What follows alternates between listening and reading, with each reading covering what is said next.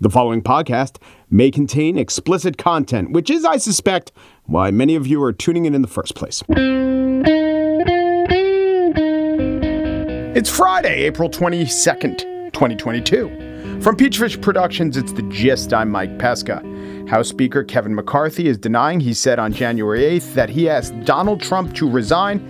Here now the January 8th tape of Kevin McCarthy asking Donald Trump to resign. The only discussion I would have with him is that I think this will pass, and it would be my recommendation we should resign. That would be my take, but I don't think he would take it. We're not sure if he actually did ask the president. I don't know. Kevin McCarthy does not seem to hold some of the basic qualities that would prompt him to do such a thing, like bravery or a stiff spine or a non-fungible sense of right and wrong. Definitely knows how to make the right move for the Republican caucus in the House of Representatives. I have no real opinion of Kevin McCarthy, which is, I think, how he likes it. Like, no specific opinions about the quality or character of the man. I know what his decisions have been as relate to his job. They're pretty consistent with someone who will fecklessly determine what he thinks are in the best short-term interest of his party. And, he's probably right. He will take a licking from Donald Trump and keep on ticking along because for some reason he likes to be Speaker of the House. You know who he is? He seems like the sort of guy who doesn't like not wearing a suit. If you like politics, well, no one likes politics these days, but if you follow politics and you watch it visually, you know what Kevin McCarthy looks like. But out of the suit, would you be able to recognize him if you encountered him in a context other than he's wearing a suit, he's standing behind the lectern, or maybe on a set next to Martha McCullum? Would you know how to place Kevin McCarthy? Wait, is that the coach of the Iowa Hawkeyes? Wait, was that guy the local weatherman where I grew up? Wait, was that the cardiac surgeon who kind of breezed through when my dad had that heart infarction? They all look so similar. Kevin McCarthy seems not to be paying a cost for any of this. In fact, at this point, less than 24 hours after the story broke, and we heard the tape, I think first on Rachel Maddow, New York Times had it around the same time. It's from a couple of New York Times reporters. But that's my point. At this point, the New York Times reporters who got the scoop, Jonathan Martin and Andy Burns, have been in for more criticism than Kevin McCarthy. How do you hold this scoop for months? Why not release it just to sell a book? Well, selling books, that's important. Without the selling of a book incentive, you'd be less motivated to report the facts. But that's not the real reason. I don't even really believe that much. It's that this isn't a case where there's some actionable intel that needed to be aired forthwith. I guess people are saying they wish they knew this earlier, but who's doing the wishing? The Republican Party doesn't. They've never really cared about MAGA Nation running away with democracy. If we had known this sooner, maybe something would have been different. But who's the we? What would we have done? Liz Cheney knew it pretty early. She didn't release it. She knew it when it was happening. She was the person that he was telling that to. What would have played out then, I say, is exactly what's playing out now, which is nothing. That's my point. McCarthy denied it. He got caught pretty much lying. Now he has to acknowledge it, and nothing's happening to him. His position isn't weakened. Like Trump back on the tape we heard, he's not going anywhere. Wouldn't have then, won't now. Wouldn't have experienced shame then, won't now. Nothing's going to change his fortunes, Trump's fortunes, or any of our fortunes, I would have to say. Maybe it will change Burns and Martin's fortunes. Let us watch the New York Times bestseller list when their book publishes next week. On the show today, Marjorie Taylor Greene is testifying under oath in Georgia, and she tries to remember how many times she called for the death of Nancy Pelosi. It's a real stumper. But first, Christine Emba is an op-ed writer for the Washington Post who took a long look at the culture around sex for women like her in their 20s, men too. Sex positivity, nice slogan, kind of an unworkable reality. So Emba wrote Rethinking Sex, a Provocation, and it provoked me into the interview that's coming up next.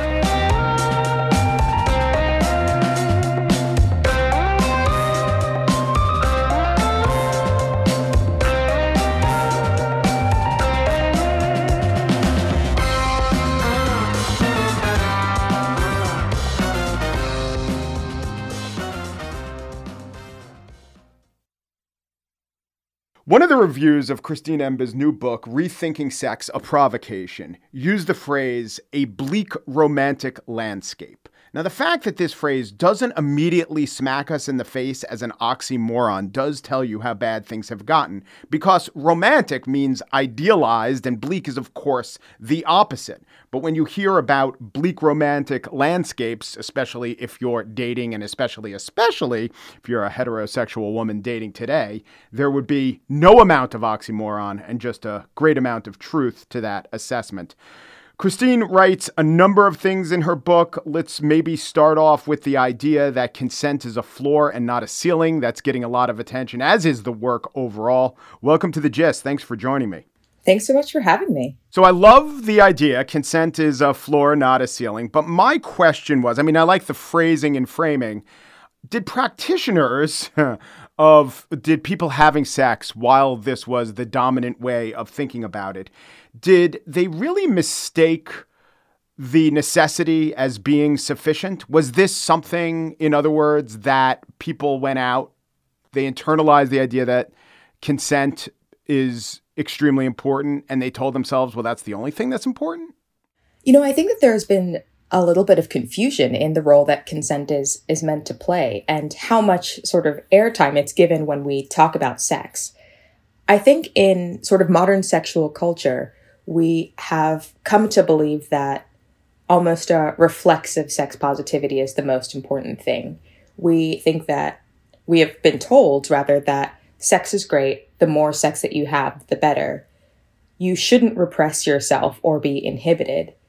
The only real boundary that you need to respect is consent. Everything past that is sort of up to your own decision making. As long as it's two consenting adults, you can go after what you want to go after. And in this understanding, sex is a thing that you want, and consent is the bar that you have to clear to get it. But this is consent as sort of a legal permission, just the floor that you need to clear. And the focus on consent doesn't actually push people to ask the question that you're asking. Was the consent fairly gotten? Does this encounter that I'm having bring a better social world into place? What is actually good for me and my partner, not just what I want? Right. So there's a couple things there. Was the consent fairly gotten?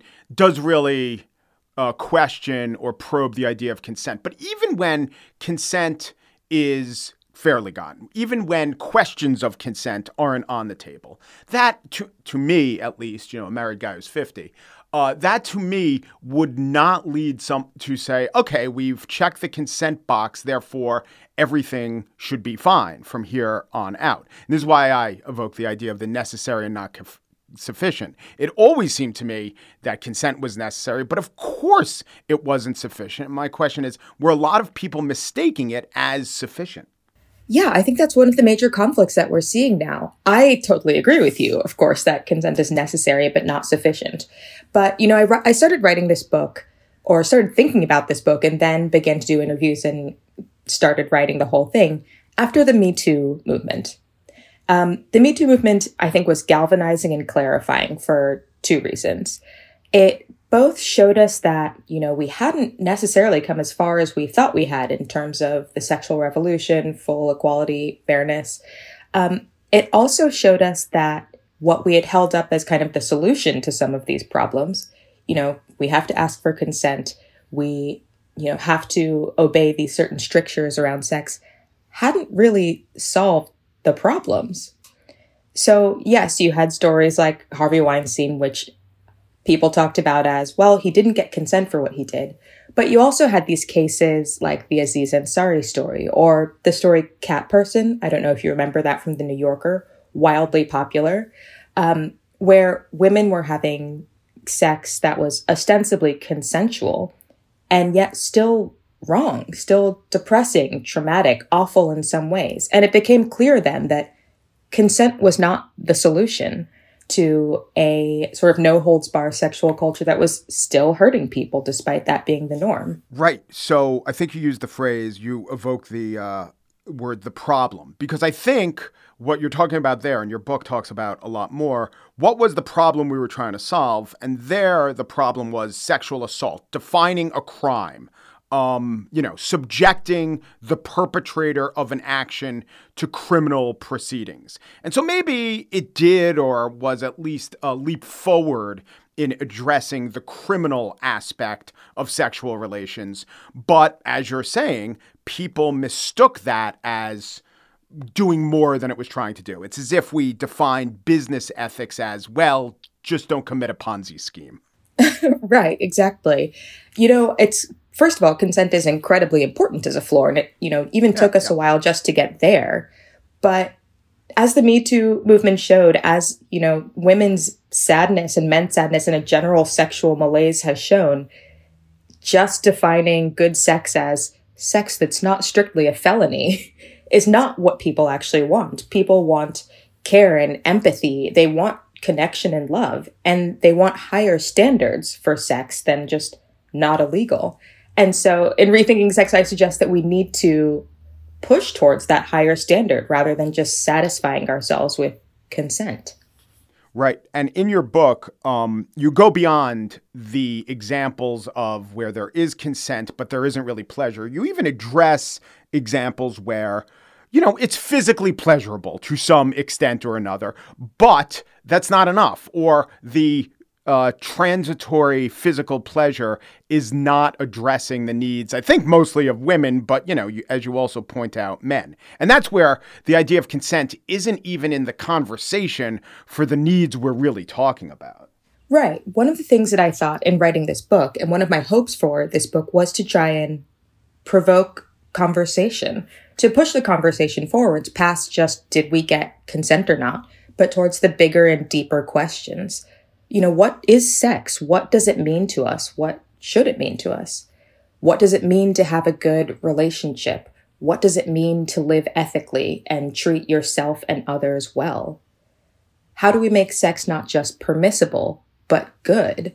And I think those are the questions that we have so far kind of failed to ask.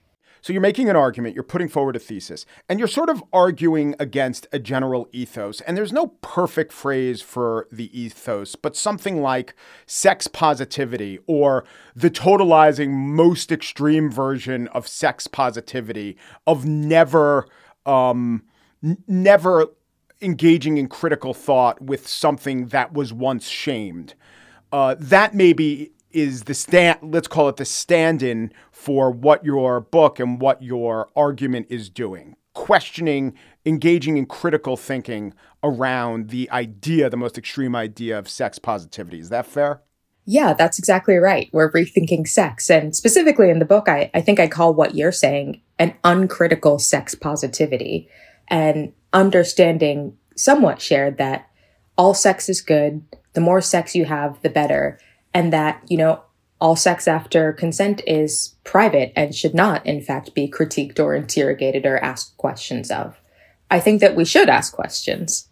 As someone who's not part of the culture, or part of that culture, I always looked at it as, there are always rhetorical gambits and people staking their claims in the maximalist fashion. But I did say to myself, I would imagine that most human beings who are operating under this idea know not to take it too far. And even if we redefine prostitution as sex work, it's not like we're pushing people into sex work or saying that sex work is going to work out for most people. But that's my question from your research, from talking to people, how far has the uncritical sex positivity gone? So that's a really interesting question. One of the things that I found in interviewing people for this book was a sort of contradiction. When I would ask people what they wanted from sex, what they wanted from their relationships, they would say, well, I want connection. I want a relationship. I want care. Maybe I want love. But then I would ask them what they thought society was kind of telling them was available or what they should do. And it turns out there were a series of kind of false assumptions or incorrect assumptions about what the sexual culture should look like and how people should perform that were warping their ability to get what they really wanted. So maybe someone wants love, but instead they think, or they feel as though they should think, that actually being chill and cool is the way that one should have sex. Maybe they think that sex has meaning and they want it to have meaning. But actually, the culture seems like it's telling them that sex isn't really meaningful. It's just another activity like, high-fiving or going skiing. If you have feelings, you're kind of weird, frankly. Or when it comes to desire, perhaps there is an intuition that perhaps some desires may be worse than others. But the culture feels that it can only criticize desire under the framework of consent. There's no other way to question whether something is ethical or not, whether some longings might be healthier than others. Yeah, so kink shaming has become stigmatized. But if you're engaging in uncritical kink shaming, I guess it means that every sort of kink, every sort of sexual desire is put on the same plane without really thinking, well, there are a lot of sexual desires that, I'm not even going to use a subjective term, but are intertwined with violence, let's say, or intertwined with degradation and humiliation. And there's a real resistance to actually think about that and, say, for the participants, say, I'm against that. Yeah, so there's a story that I tell in my book I found kind of sad, but it is eye-opening. I was talking to a woman at a party, as one does, and fun fact, if you ever tell someone that you're writing about sex or researching it in any way, people will just come up to you and tell you sort of their wildest stories, whether you've asked or not. Yeah, it's weird because I wrote a book about sports what ifs, and I got the sports version of it. Yours is much more interesting at parties, I gotta say. Interesting is one word for it. Yeah. But this woman, I was talking to her, she was telling me about how she was dating this guy. She really liked him, but he choked her during sex. And she didn't really like that. But, that was normal and she shouldn't kink shame him, right? And so, is it okay if she feels that she doesn't like this? And I found that so sad, frankly, that the taboo against criticizing any sort of sexual desire or any activity outside the bounds of consent, because technically she did consent to this by having sex with him, was so strong that she didn't even feel sure that she could say herself that it was bad. She had to ask me, a total stranger, for permission to not like this thing. Does this speak to maybe a lack of self-worth, an inability for the individual to stand up for herself? Or does it speak to, I don't want to put the failing only on the individual. Maybe it's intertwined with the entire ethos of sex positivity, tamping down these instincts where you say, I don't like that. Wait a minute, I'm wrong not to like that. Yeah, I think it's a mix of both. I think that one thing about sex is that it doesn't rest just on a single person. Sex in some ways is a communal affair. The sex that we have, even the desires that we have, are shaped by our societies and by our communities. And so one thing that I think this woman was experiencing was kind of a loss of norms, a loss of standards understood by the broader sexual culture. And so she didn't really have any rules outside of herself to reach for, any recourse to say, according to what we both agree on, according to what our society agrees on, this is not good. And so she had to kind of take that all on herself, which, we can say that, everybody should have more agency. Everybody should sort of stand up and walk out the door on their own 2 feet if they don't like what's going on. But that's not how all of our encounters work. We have to have support from other areas. We have to be able to call upon something larger. Right. And think about norms. I mean, you put your finger on it, right? A lot of effort was spent defining things that were once seen as abnormal as not abnormal. And vast majority of those things, thank God, we've reclaimed the idea of perversion and just correctly put it on the spectrum of human desire, right? But if the message is choking or this kind of extreme kind of porn, let's say, that's not abnormal. You can't call it abnormal. Well, what is the double negative doing? You're saying that is a norm and that is normal. So you're almost like laying out a mathematical postulate. We have spent so much time negating the idea of abnormal. Of course, now we no longer have norms. Yeah, it's an unfortunate, state of affairs that I don't think that the feminists who push forward the feminist movement and, helped push forward the sexual revolution were actually aiming for. I think we should make clear that, first of all, the sexual revolution and the feminist movements were good. I'm not at all saying that we should go back.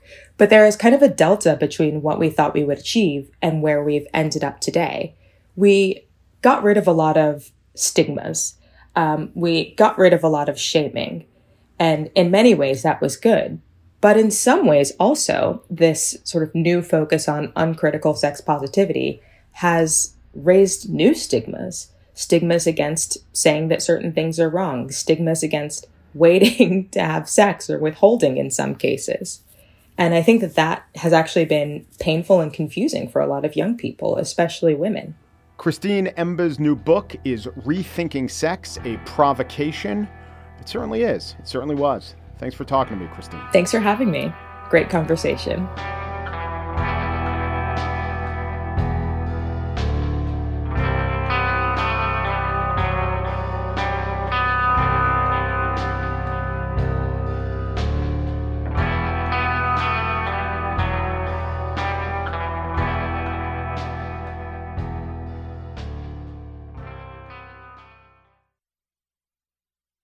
And now the spiel. Marjorie Taylor Greene had no interest in subduing insurrectionists, yet that is exactly how she came off today in Atlanta, Georgia courthouse. She skillfully denied the premise when questioned under oath, the premise being that she should be stricken from the ballot because of something called the Insurrectionist Disqualification Clause. It disqualifies insurrectionists. Strap in for some legal fireworks, the likes of which we haven't seen since Ronald Reagan forgot almost all details of his life under oath. Matthew Celli questions the witness.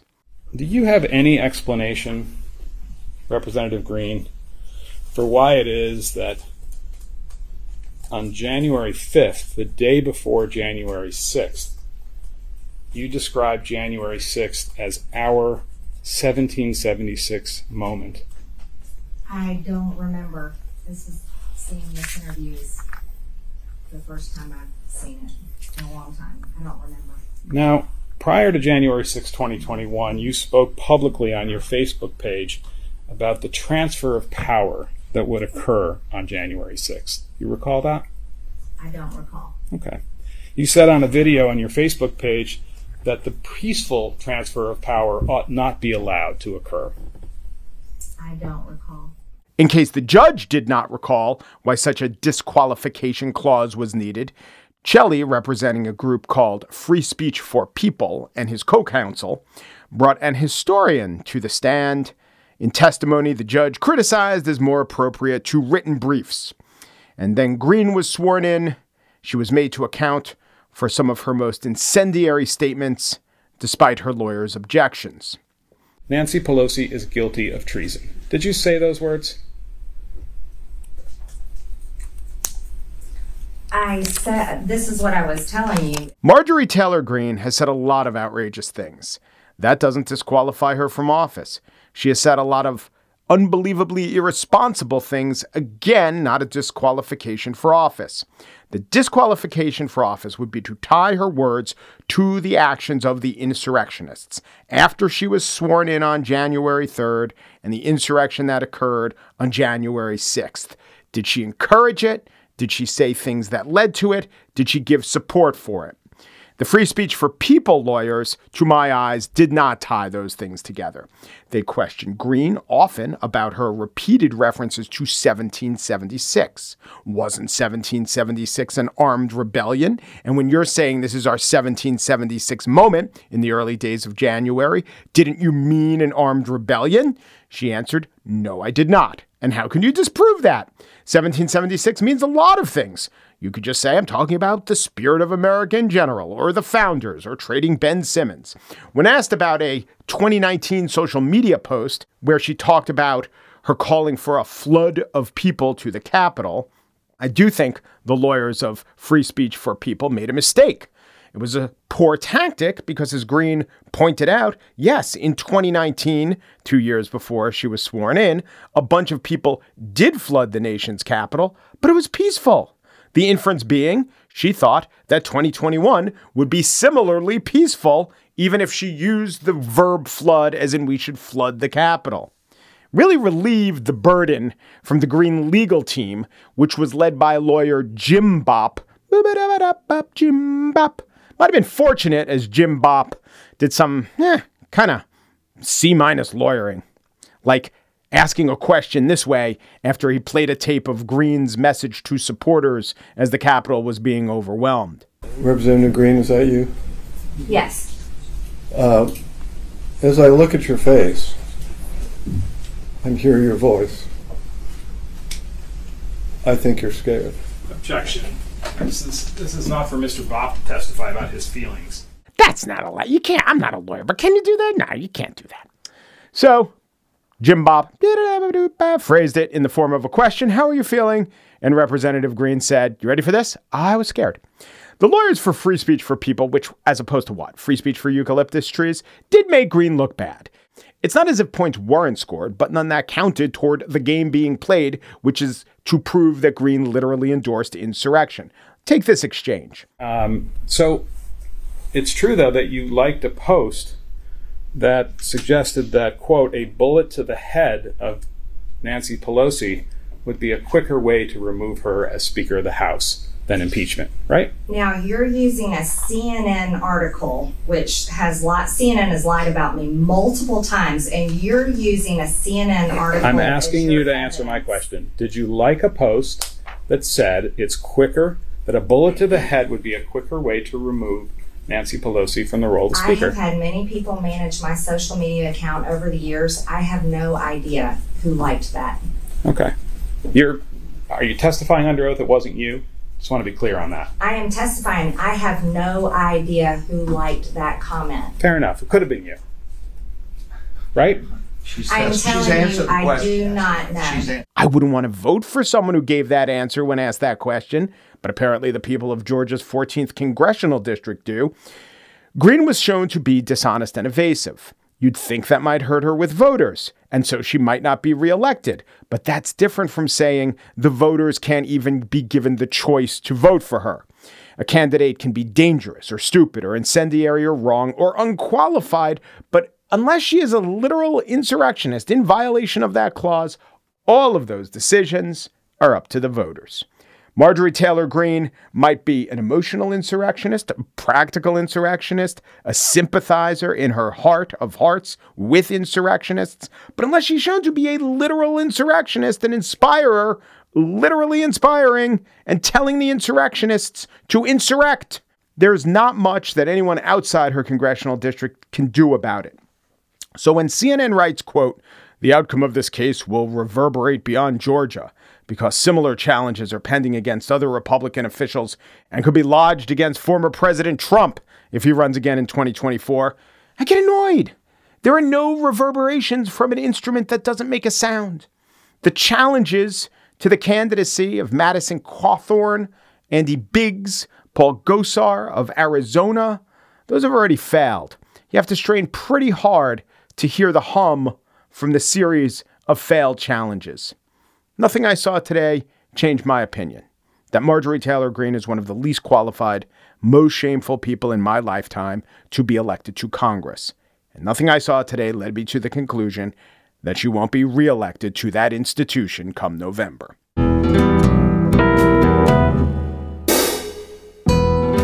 And that's it for today's show. Corey War is the assistant producer of The Gist. Joel Patterson is the senior producer of The Gist. Michelle Pesca is the Office of State Administrative Hearings Judge for Peachfish Productions. The Gist is presented in collaboration with Libsyn's AdvertiseCast. For advertising inquiries, go to advertisecast.com/thegist. Peru, de Peru, du Peru, and thanks for listening.